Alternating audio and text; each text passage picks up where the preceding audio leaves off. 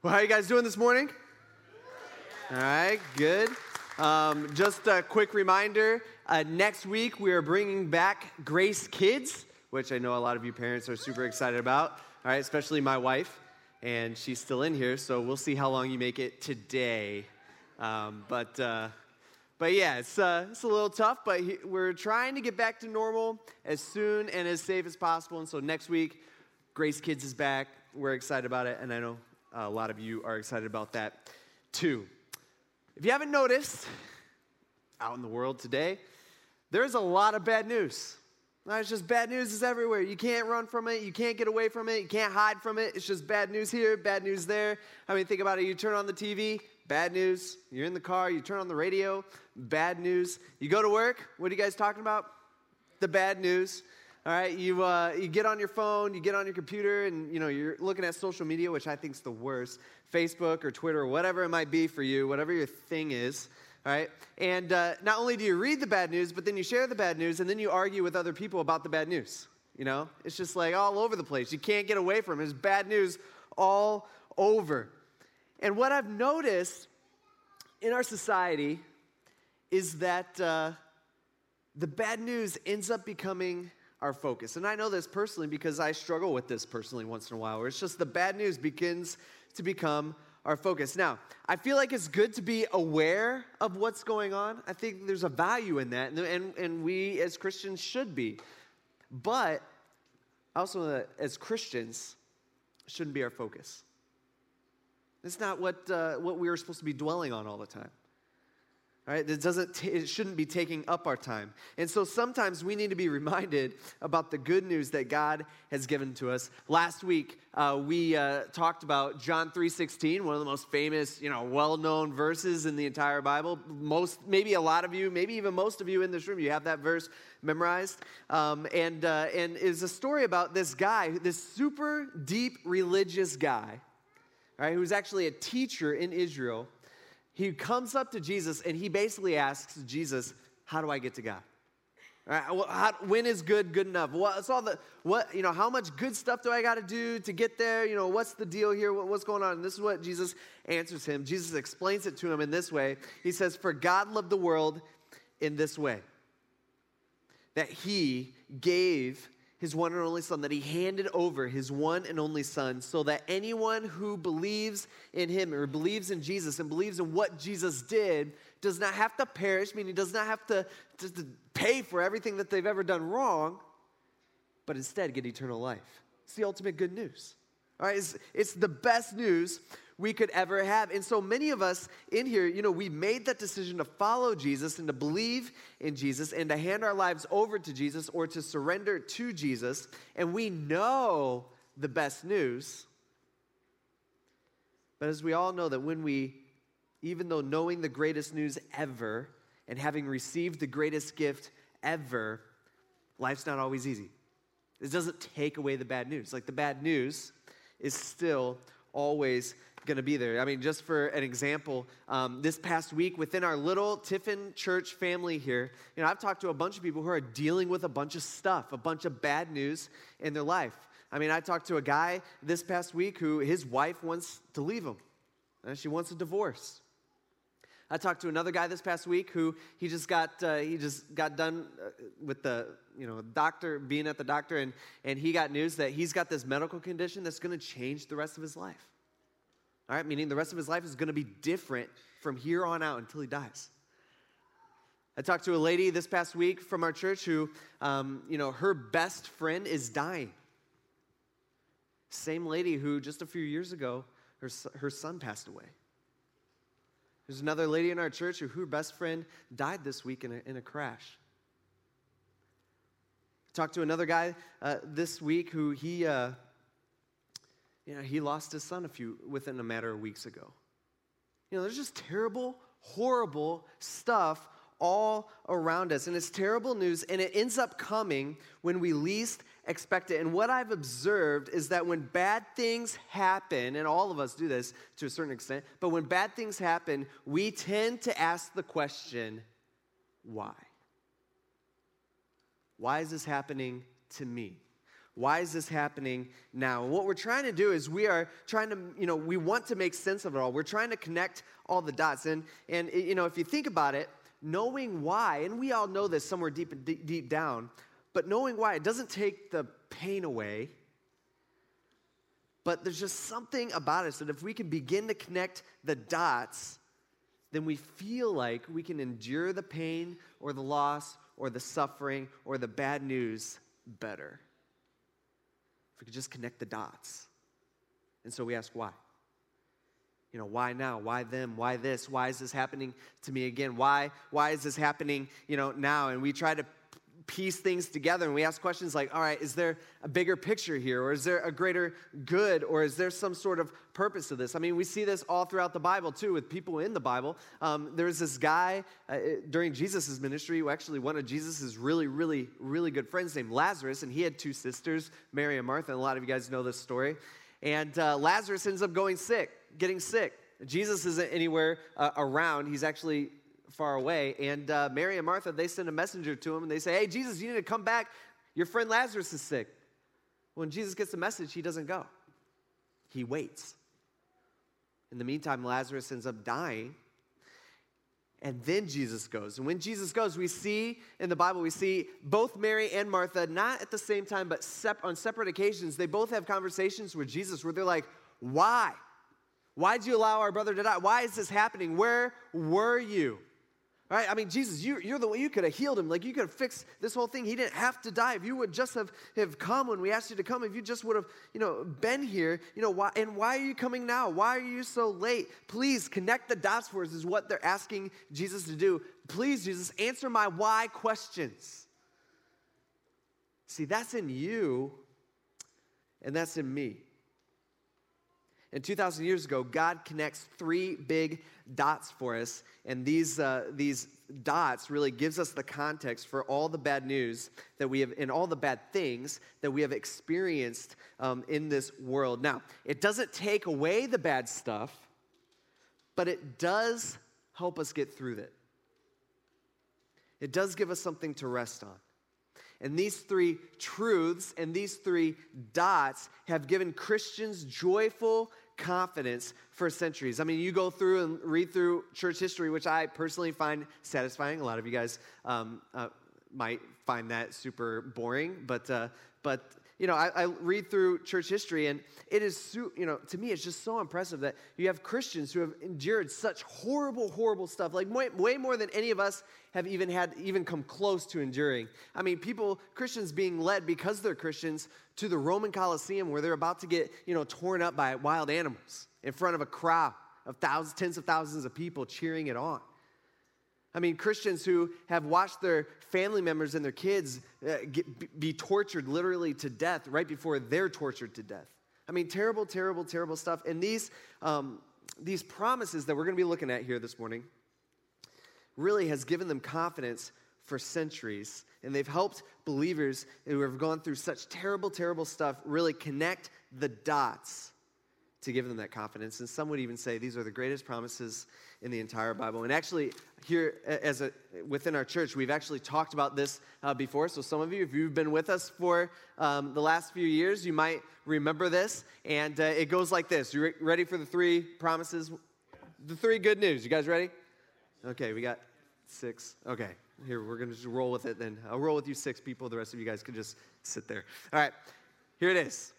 Promise 1, our bad things turn out for good. Our good things can never be lost, and our best is yet to come. Okay, let me say that again. Our bad things turn out for good. Our good things can never be lost, and our best is yet to come. Paul, he actually starts explaining this. We see this in Romans chapter 8, one of the most well-known chapters in the Bible, and this is what he has to say in verse 28. He says, we know that all things work together for the good of those who love God, who are called according to his purpose.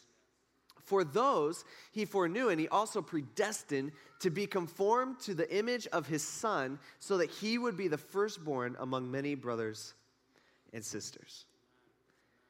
See, we hear this verse a lot, and we hear a lot at funerals and when bad things are happening in our life, and maybe we think through this promise, because I think a lot of us Christians, we've heard this a lot. Like, this is kind of like John 3:16 to us. A lot of us, we have this verse, Romans 8:28, we have that memorized, and, it's something that, that we rest in, and, we know. But I feel like we've heard it so much that it's probably a lot of us, it's like we've become numb to it. Like we know it, but we don't feel it.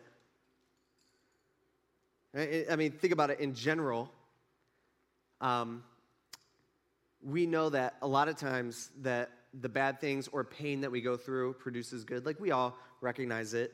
That's why, people get tattoos, right? Tattoos. We make that decision in our mind that we're like, this is going to be a little painful, but it's going to lead to my benefit, right? And that's why some of you, I shouldn't say we, but that's why some of you work out, right? No pain, no gain, right? The pain's part of it. It's going to benefit you in some way. That's why people get their ears pierced, right? I actually remember in college going with a friend of mine to go get her ears pierced. I don't know why I went, just kind of curious, seeing what this thing was all about. And it wasn't like the normal part of the ear. I don't know much about ear piercing, so I might say something wrong, I don't know. But it was like this little knot of cartilage that sticks out. I don't know what that is or what that's for in your ear, but it's like this part right here, and it was horrifying. They are like sticking this thing through, and it's like I can hear the crunches, and there's blood, and it's like, and she's like all tense, and she's in pain. And I was just like, why would anybody? This is not worth it. All right, but for a lot of you, that was totally worth it for you, and you're all about it. So that's good. But for me, I almost passed out on the floor, and it would have been super embarrassing. See, in general, we get that a lot of times that pain produces good or produces a benefit to us. But here's God. He's saying, nuh-uh. I can make it where all pain, whatever you go through, I can make it where all bad can be for your benefit. Now, it's important to look at who this promise is to, okay? Because it's not to everyone. This is what he says, if you caught it. He says, this promise is for those who love God and who are called according to his purpose. What he's saying is, he's like, this promise isn't for everybody out there. All right, this promise is specifically for Christians. Now, well, the question is, what's a Christian? All right, who's within that category? And a Christian is really somebody who has made the decision to hand over their life to God. Now, that might sound easy, and a lot of people in this room, you're probably going, oh, yeah, that's me, I'm good. All right, you got to understand, that means that you have to understand that means that you don't think you're good enough to get to heaven or to have that relationship with God. But you are resting 100%, not 50%, not 75%, not 99%. You are resting 100% on what God or what Jesus did on the cross. It's not by how good you are. It's not that, I hope someday my good outweighs my bad and I think I'll be good. That's not how it is.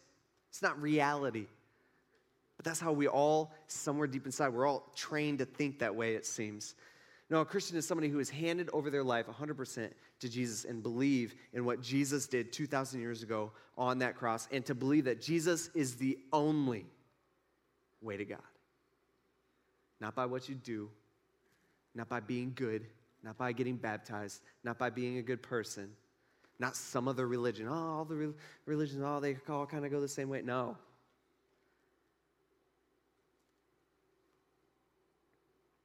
See, those of us who have done that, that's who this promise is to. Just because someone says they're a Christian doesn't make them a Christian. Just because you believe that you're a Christian doesn't make you a Christian. In fact, I would argue that probably most people by far, all right, in the world today that call themselves Christians aren't actually true Christians because they've never truly surrendered themselves over to God or over to Jesus. They've never actually started that relationship. But those of us who have, what great news. Like, how awesome is this? How awesome is that promise that God can use anything, whatever, doesn't matter how bad it is in our life, that God can use it for our good, for our benefit.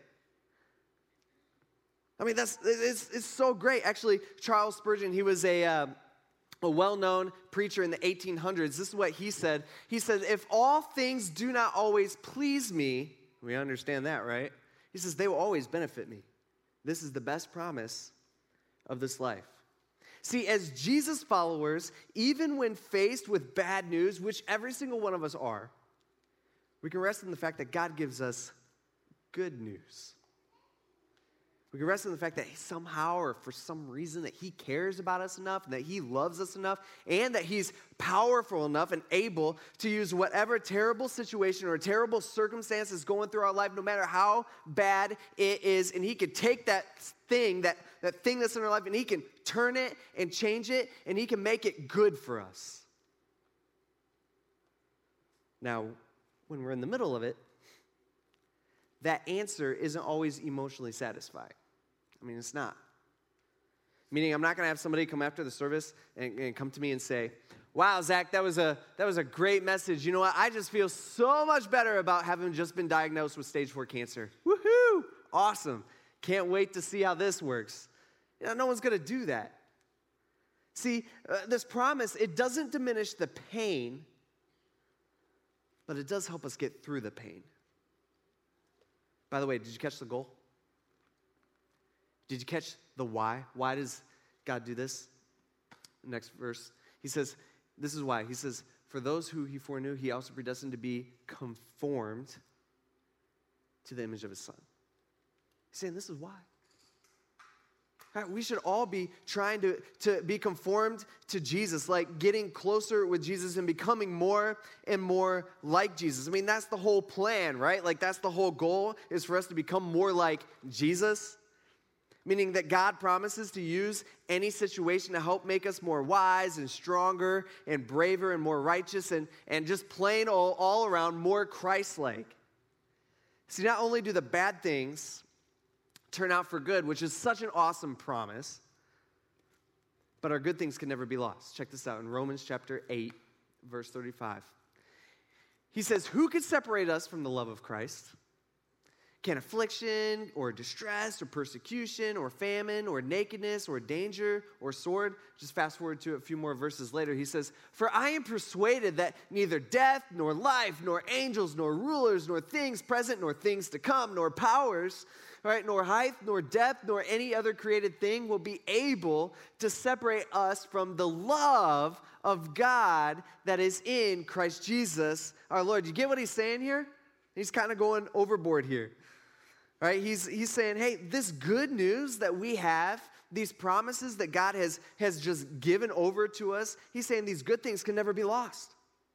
Like, they're here to say, like, nothing can separate us from him. Like, it's done. It's over. When we go to Jesus and we go to God and we surrender our lives to him and we make that decision, once we have truly handed over our life, the Bible's saying, what Paul's saying is, we are his. Like, we belong to him, and he wants us. There's no situation, there's no thing, there's no one who can separate us from his love. Actually, if you didn't notice, Paul, he goes into some detail here, right? Like, he's going crazy. He's like, hey, he's just listing stuff off. He's like, angels can't do it, government rulers can't do it, present situation, that can't separate you from God's love, and the future situation, whatever's going to happen, you don't even know about, that can't separate you from God's love, and there's no amount of power and no created thing, and there's no problem or no danger that comes into your life that could separate you from his love. I mean, he loves us so much. Actually, for Christians, a few verses earlier, Paul, he describes us as being adopted by God. Adopted by God. He says we are heirs. Actually, it's even more than that. He says, actually, we are co-heirs with Jesus. Meaning God's saying, hey, everything that I have will be yours someday. Right? Everything that I have will be yours. We are his heirs. It's almost like, I'm a dad now, and so, whatever me and Kate have, or Kate and I, whatever Kate and I have, will someday, eventually when we die, we'll go to our kids, because they are our heirs.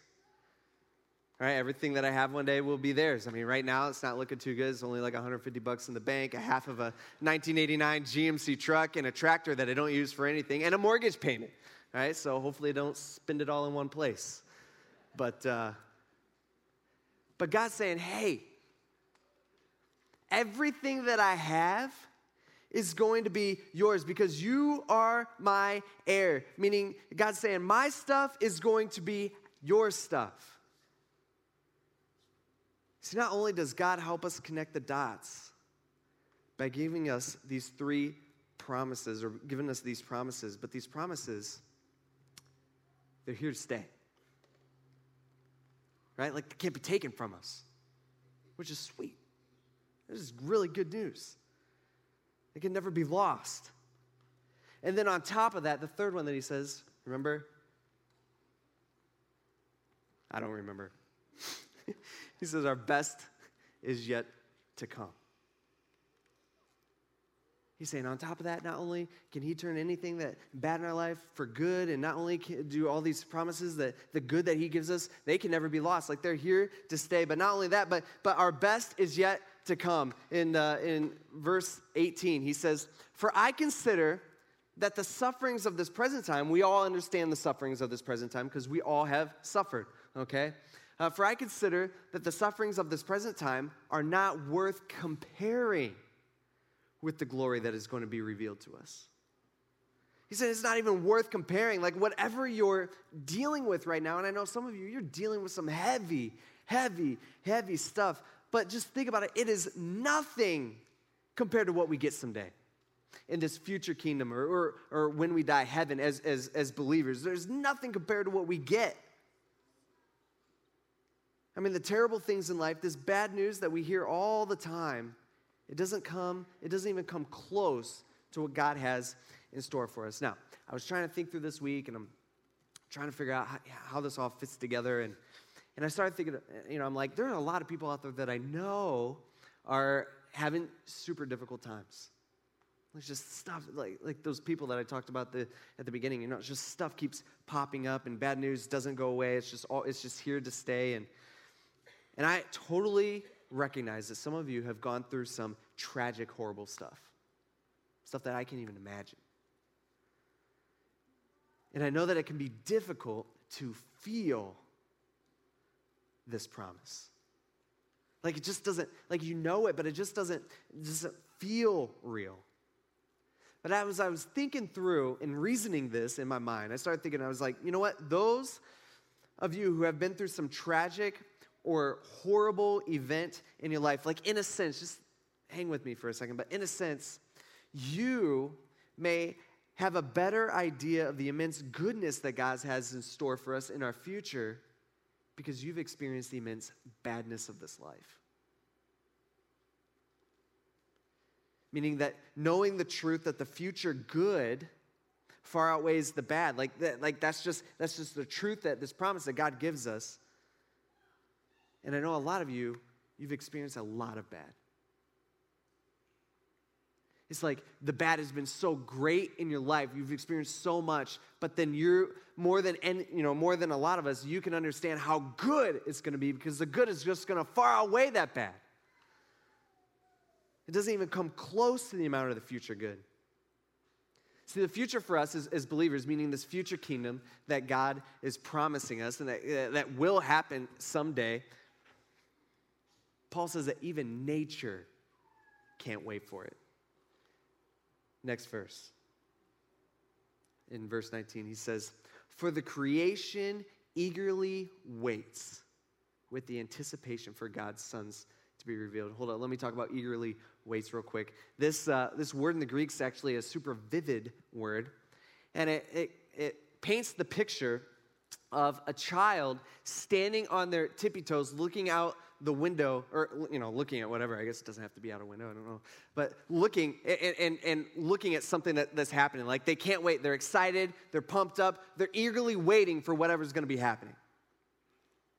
All right, that's the picture it gives. Almost like a child on Christmas morning. Like, think about this. Like back, think back when you were a kid and you go to grandma's house. Okay, at least this is how it was for me. Both of my grandmas, super good cooks. I loved, supper time or dinner time was the best. Okay, but once in a while, one of my grandmas would make something that would be like, in the back of my mind, I'm going, this ain't kid food. I don't know what this is, but this ain't right. Because you're a kid and you're a little more picky than you should be, and it's just, it's not good. Now I'd probably eat anything and love it. But as a kid, you're like, what? I don't want this. But you know what keeps you at the table, or what kept me at the table? It was the phrase, after we were done, of, everybody keep their forks. You know what I mean? And you're like, dessert's coming. About to give me some pie. My grandma makes the best pies. Can't wait for this pie. It's that. Like as a kid, even though you're going through this meal and you're like, this is boring. They're talking about grown-up stuff. I don't like this. This food isn't my favorite. And, I can't go away because I got to be polite because I'm at my grandma's house. But you're like, but dessert's coming, right? As a kid, that's like what you're eagerly waiting for. You can't wait for it, like it's coming, and you're waiting for your grandma to say those words, ready to dig in to that pie that she had just baked. In the next verse, in verse 20, that's what's going on with nature. Like nature is pumped, nature is waiting, like let's go. All right, next verse says, for the creation was subjected to futility. Futility meaning like frustration. He says, for creation was subjected to frustration, not willingly, but because of him, God, who subjected it, in the hope that the creation itself will also be set free from the bondage to decay into the glorious freedom of God's children. See, Paul's saying, guys, church, don't you get it? Like, don't you understand? Look, here's the situation. He's saying you got to look at big context here. You got to understand really the full story. Look past your life. He's saying in the beginning, God made the earth perfect. Like everything was exactly how he wanted it. But eventually sin entered the world. And when sin entered the world, God had to judge the world. And he judged all creation. He not only judged nature, but he judged the relationship between his creation. He judged the earth. He judged the animals. He judged the people. And sin has reigned ever since.